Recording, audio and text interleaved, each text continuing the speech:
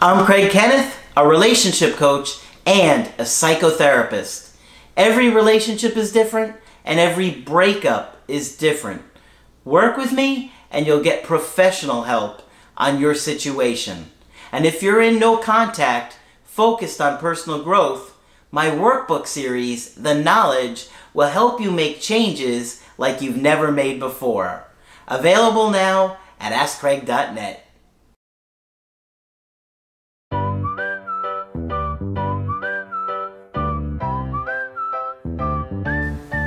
Hi there, I'm Coach Craig Kenneth. I'm Coach Margaret. And today we're going to be looking at the science of marriage.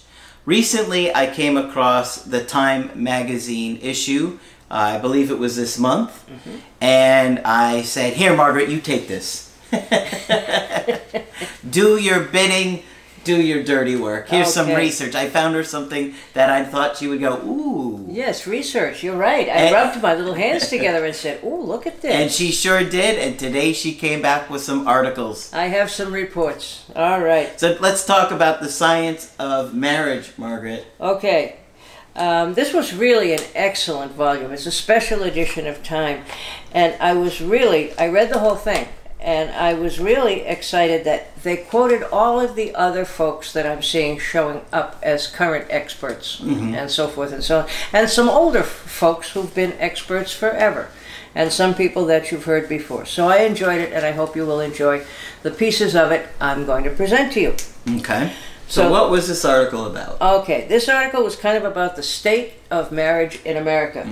And it's not as bleak as you might think.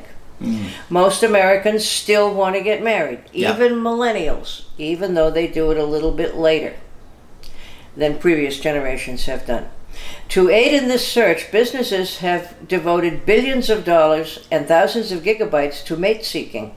Lawyers have spent countless hours arguing that people should be able to marry whomever they choose of any gender. Techies have refined recommendation engines so that people can more accurately find their perfect other half. It's interesting how the whole idea of a dating app has completely changed. I mean, 10-15 years ago, it was like embarrassing if you were on a date, maybe more than 10-15 years now. But I remember, when I was younger, nobody would do dating apps. Everybody was like, you're on a dating app? You met so-and-so on a dating app? Yeah, it was like, it was embarrassing to tell anybody. Right. Now it's like, I think that it can be a really effective way because, you go out somewhere in public, you don't know what that person's relationship status is, if they're single, if they're what they're looking for, and now it's like you look at somebody, this is your career, this is your education, this is what you're looking for, these are your values, and you could have at least an idea. Right. Oh, you have 19 children? Oh, yeah, okay. I'll skip it. I don't date anybody with less than 20 children. That's right, yeah. It's turned out quite well. But in addition to all those other people are the people like Ask Craig and all those other folks out there who have also participated in an industry of how do we help you with all this. Yeah. Sure. So it's a whole huge thing. Evidence keeps piling up that few things are as good for your life, limb, and liquidity, for your life, your health, and your financial status, as is staying married. Okay? Good for you on every level. Wow.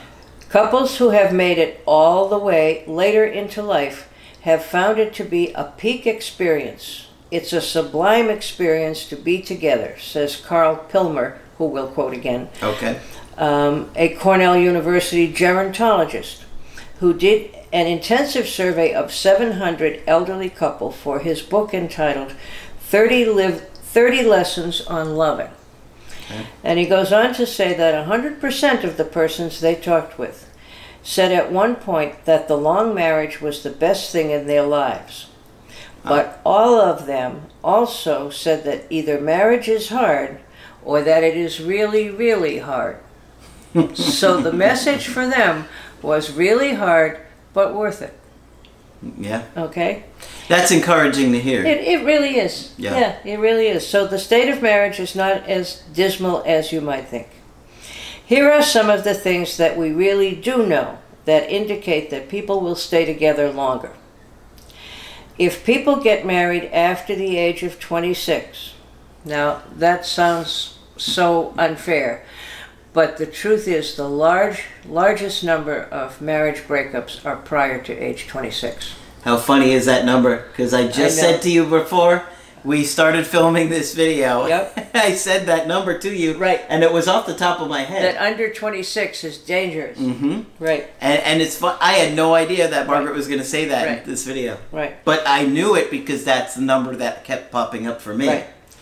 So if you're 26 or over, if you have a college degree, if you haven't already had children or gotten pregnant, and if you are gainfully employed, that is, have a job, your odds increase incredibly on staying married. All those who have similar values and backgrounds appear to find it easier to stay together. Well, certainly you have to have something in common. Yeah. You know, and if you have drastic differences in your values and the way you see the world, that can be difficult. Sure. Yeah. Okay. One of the other things that has become really clear over the last few years is that the killer of marriage is contempt. And that's, we talked about that with the John Gottman video. That's right. It's John Gottman, one of the famous family therapists, he and his wife.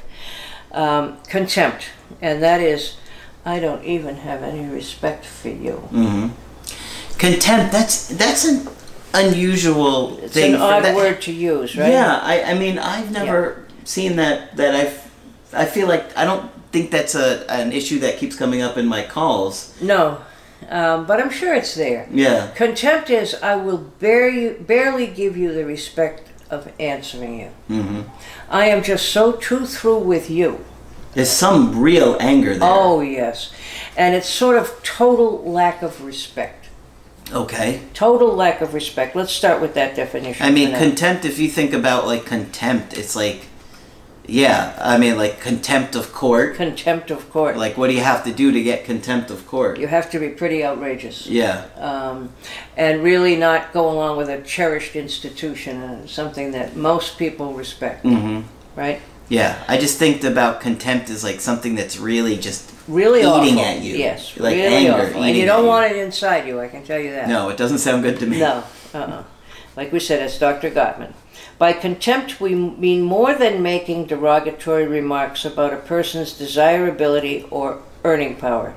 It's also communicated by constant interruption, dismissal of their concerns, or withdrawal from conversation. I don't even have time to talk to you. Right? Contempt sets off a lethal cascade of other emotions. It kills vulnerability. That's really the ability to be totally open with your partner. Okay? If someone's contemptuous of you and the way you do things and who you are, you're not going to be able to be open with them. So that would be the end of your vulnerability. Vulnerability is a prerequisite for intimacy. Okay? You have to be willing to let this person know you as you are. Okay? And it's very difficult to do that when you're anxious. Yes, it is. Oh, absolutely. Absolutely. Without intimacy, commitment is unbearable. And without commitment, the whole thing falls apart. Yep. Okay? So don't get married till you're 26 and have a job. Okay? All right. So how do we go about preventing marriages collapsing? Gary Chapman, another friend of ours. Yeah. He's the country's most famous, successful marriage therapist. He did the 5 love languages that we've talked about a couple of times, so I'll repeat it just briefly here. He has been on the New York Times bestseller list for almost 10 years, which I guess is absolutely unheard of. I need to dethrone him one day. Yes, you do. That's right. And of course you'll be able to do it. But the 5 love languages, if you may remember, are some people respond. What makes your partner feel loved is the real question. So what makes you feel loved? If your partner says kind words to you, spends time with you, does kindly acts for you, cleans up after you in the kitchen, puts your shoes away. All those little things we can do for each other. Yeah. Sex is a good one. And gifts. Okay? And we cover them in a couple different videos. Yes, we do. So if you want to go back and review Sure, you can. the love language and just search Craig Kenneth love language. I know I do at least 2 videos. I think so. Yeah, we've done several. But anyway, so and good for this Time article to be looking at him and John Gottman. Yeah. Great job. Both are very good. Yeah, very good people. His first piece of advice is learn to find what makes your partner feel loved. I had a couple that used to come and sit in front of me and fight like the dickens with each other. And the guy would be saying, but I cut the lawn, I trimmed the hedge, I washed the garage floor, I cleaned it up like you said I should. How come you don't feel loved? Yeah. And she'd say, how come you never talk to me? I mean, it was very clear where we were with that, and they thought it was funny in the long run. But you can miss each other, if you don't understand what the other one is doing. Yeah. So that's advice number 1. Find out what makes your partner feel loved. The other thing is you need to learn to apologize and forgive. Okay? If you hold grudges, it'll take forever. I used to work with a marriage therapist once who used to say, his rule was always you had to keep your complaints within this decade. Right? So you have to let go of things at some point. Yeah. All right? Disagreements are inevitable and really healthy. The question is to learn to handle them in a way that isn't destructive and doesn't breed further resentment. Yeah, being respectful. Yeah. And that's hard to do when you're anxious too. When you're anxious or when you're angry. Yeah. It's not easy at all. So you got to be a grown-up, which always has pros and cons to it. It's hard to be a grown-up. However, you do better in the world when you behave like one. Yeah. But nobody ever said it was easy. No, it's not easy because sometimes that means you have to put the needs of the relationship or your partner first. Yeah. Now, obviously you can't do that all the time. There has to be a healthy balance. Right. But sometimes the needs of the relationship have to, go before the needs of the individual. And who of us ever enjoys saying, you were right and I was wrong? Right? Admitting you're wrong is a very difficult thing to do. Yes, it is. And a very mature thing to do. Thankfully, Margaret is never wrong, so she doesn't have to do it. I've never had to worry about it, nor have you. Nor have you. And I don't know what we'd do if we disagreed with each other. We'd have to go find directions somewhere else, But it's not easy.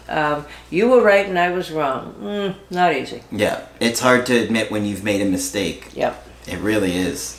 I have been known to say you were right again, damn it.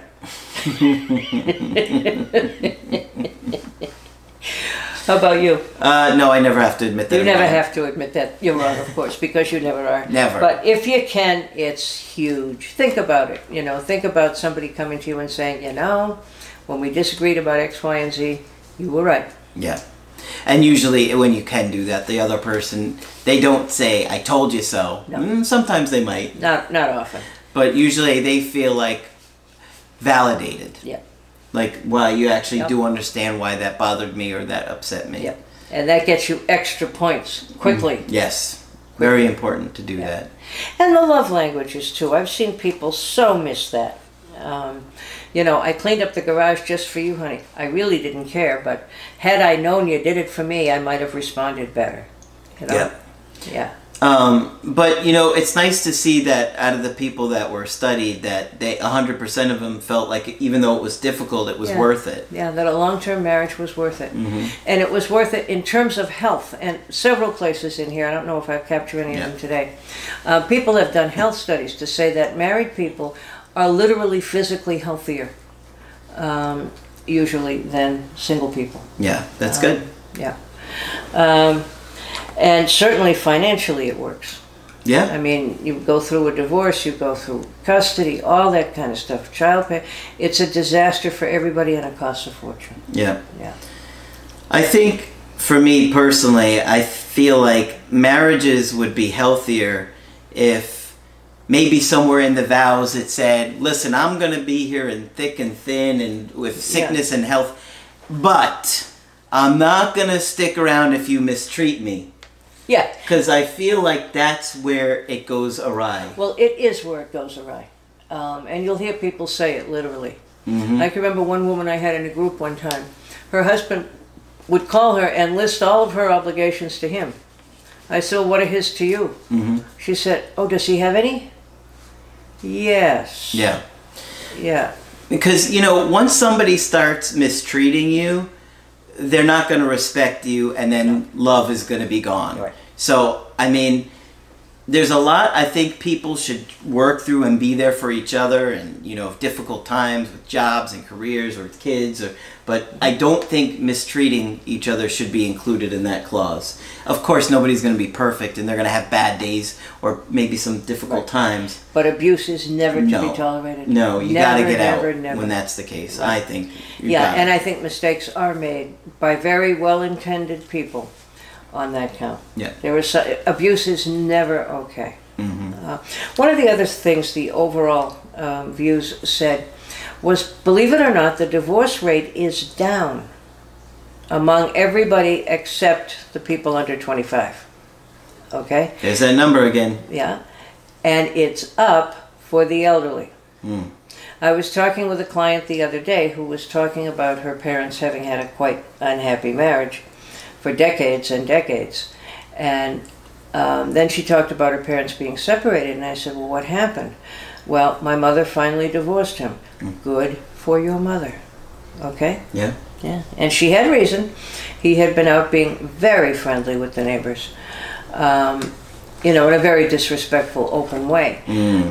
So, you know, I'm very glad now that people don't feel like they have to stay in a relationship just because it's been miserable for a long time. That's right. Doesn't mean you can't get out of it later. That's right. Okay? And people really used to think that. So, everybody's into it, and just the fact that this magazine was written tells you how much everybody's into it. Yeah.